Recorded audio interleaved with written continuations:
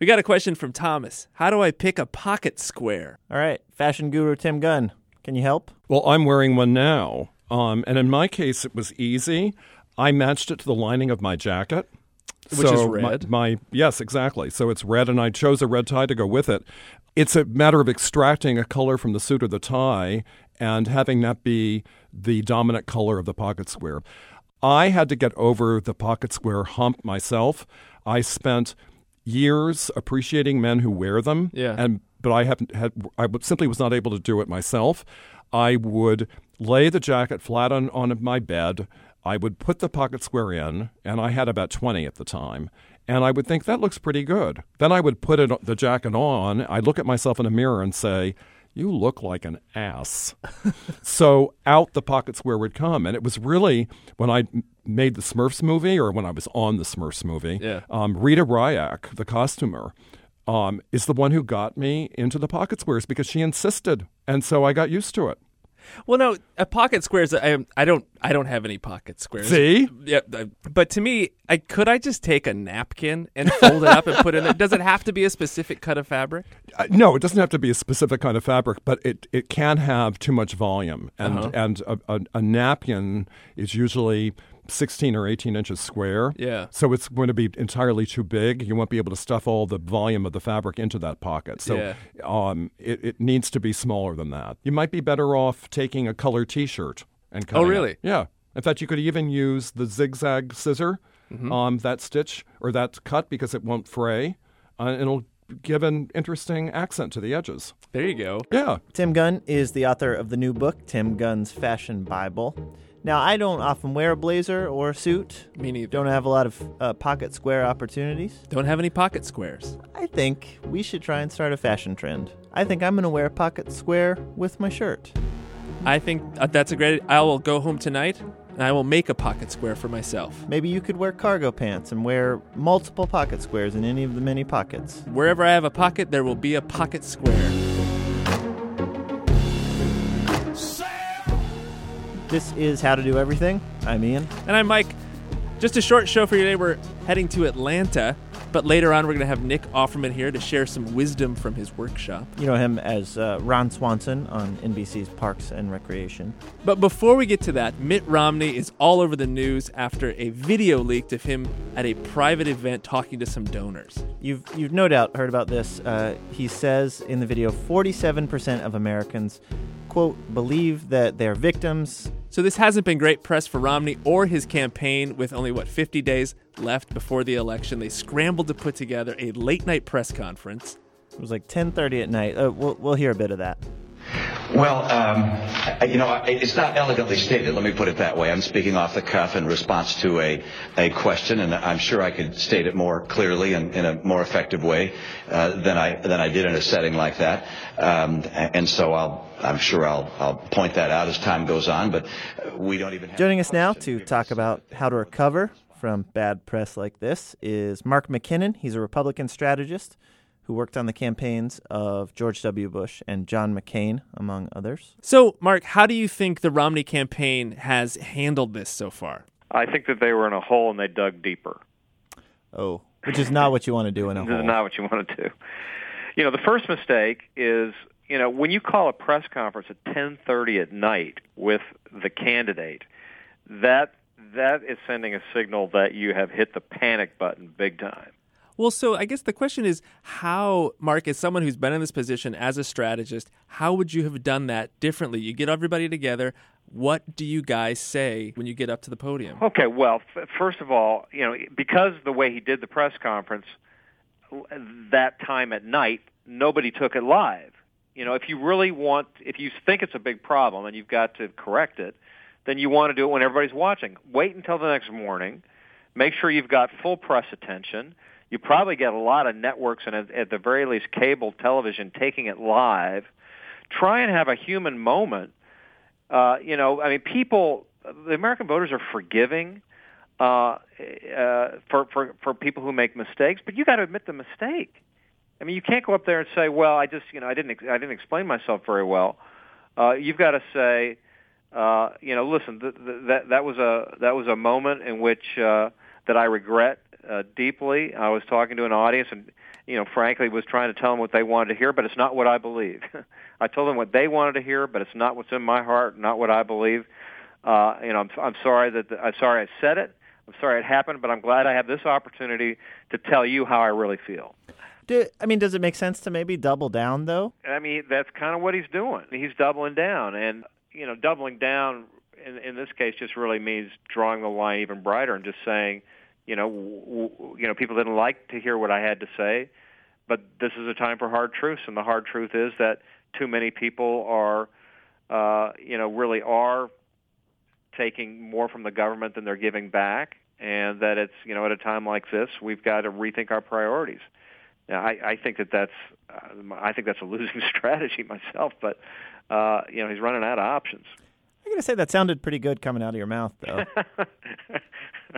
Well, it sounded so decisive. It sounded like, no, I'm going to take a stand on this. Yeah, well, that's he showed some inclination to do that earlier in the week. So, and he's got some conservatives out there kind of echoing that notion. So that may be what we see. So when you look back on candidates in the past who have had to deal with the crisis, is there like an example you look to of somebody that was able to turn something around really well? Well, my favorite example is George W. Bush when he lost by 19 points in New Hampshire. And that, not many people come back from that kind of near-death experience in politics, particularly when you're the front runner. And I remember we got the news of the tracking polls around lunchtime, and one of my compatriots who'd been in a lot of presidential campaigns said, well, let's just go pack our bags because we're going to be fired. And we got a call to come over to the president's, then governor's apartment, and we figured that's when we were going to get our walking papers. And we walked in, and he said, listen, I just want you all to know that, it looks like we're going to lose, and it looks like we're going to lose big. And I want to be clear, this is entirely my responsibility. You all did exactly what I've asked you to do. You did your jobs well. We're going to walk out of here with our heads held high. But I don't want there to be any doubt. This is my responsibility. And it was just such a leadership moment at a really low time, and that's where a lot of us who worked for him saw the sort of qualities in him that made us stick with him through thick and thin. And so, in times of crisis, I think and difficult times is often when you see the best of people who you end up wanting to elect. It seems like a good rule of thumb would be, in a crisis, don't fire you. Yeah. Well, listen, a lot of people, a lot of the advice that Mitt Romney's been getting this week is to, fire all the people around him. And at the end of the day, it's his campaign. He's the guy on the ballot. And, so I don't think this reflexive notion that you should fire people is the right response. Well, Mark, thank you for your time and for your free consulting advice to the Romney campaign. Wait a minute, free? I thought we were on the clock here.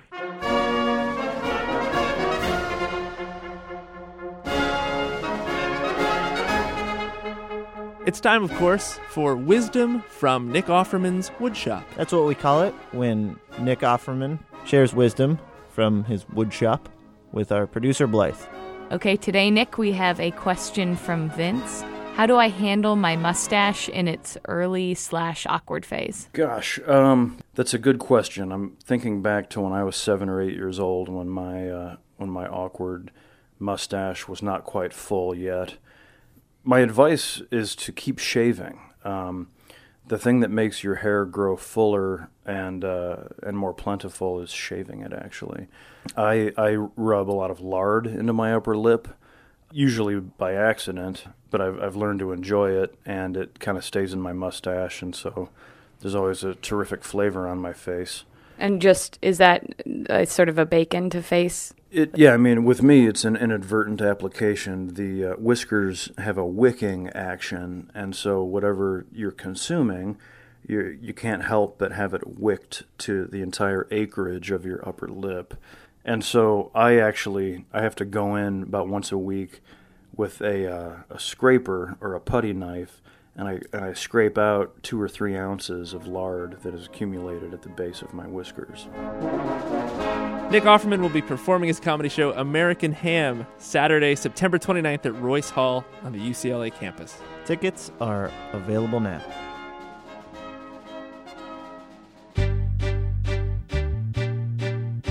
that does it for today's show. What we learned today, Mike? I learned that finding a pocket square is not as simple as I thought it was. I'll be honest, I've never done a pocket square, and here's why. You know how you have to cut the pocket open, the breast pocket on a suit? Oh, yeah. Mm-hmm. I've never cut one open. Even the bottom Never. pockets? Never. Where do you So- put stuff? On the inside pocket. Yeah, inside pockets. Yeah. I don't want to ruin it. Well, so wait a So- minute. Do you put a pocket square in the inside pocket? Yeah, if you were on the inside of my jacket, you would think that guy's really put together. He's coordinated on the inside. And you would probably also think, what am I doing in here? I'm inside another man's jacket. Well, maybe it's time to give Mustache another shot. You think so? No. How to Do Everything is produced by Blythe Haga with technical direction from Lorna White. Our intern is technically Leah Minzer, although she hasn't done anything yet. Keep it up, Leah. Send us your questions at howto@npr.org. Our website is howtodoeverything.org. I'm Ian. I'm Mike. Thanks. Here's a question for you, Tim. This is from Jaya. How do they paint the team playoff logos on the NFL and NCAA football fields? How do they paint them? Yep. I'm assuming with a stencil and spray. Oh. They're really big, though. I still assume a stencil and spray. Just big stencils, Yeah, big spray. giant stencils. All right. I don't see any other way that they could do it and get it to be so precise. I'd imagine it's some sort of painting Zamboni that they drive over the field. I love that idea. Do you think it's true? I don't know. I love the idea of a painting Zamboni. Yeah. I really do. Everyone should have one. And in fact, if they had home versions, think of what people could do with their lawns. Oh, yeah. Oh, yeah. You know? Yeah. You wouldn't have to water it so much. You could just put a different little different picture on And it. think of what you could do for holidays. It's the ultimate in tackiness.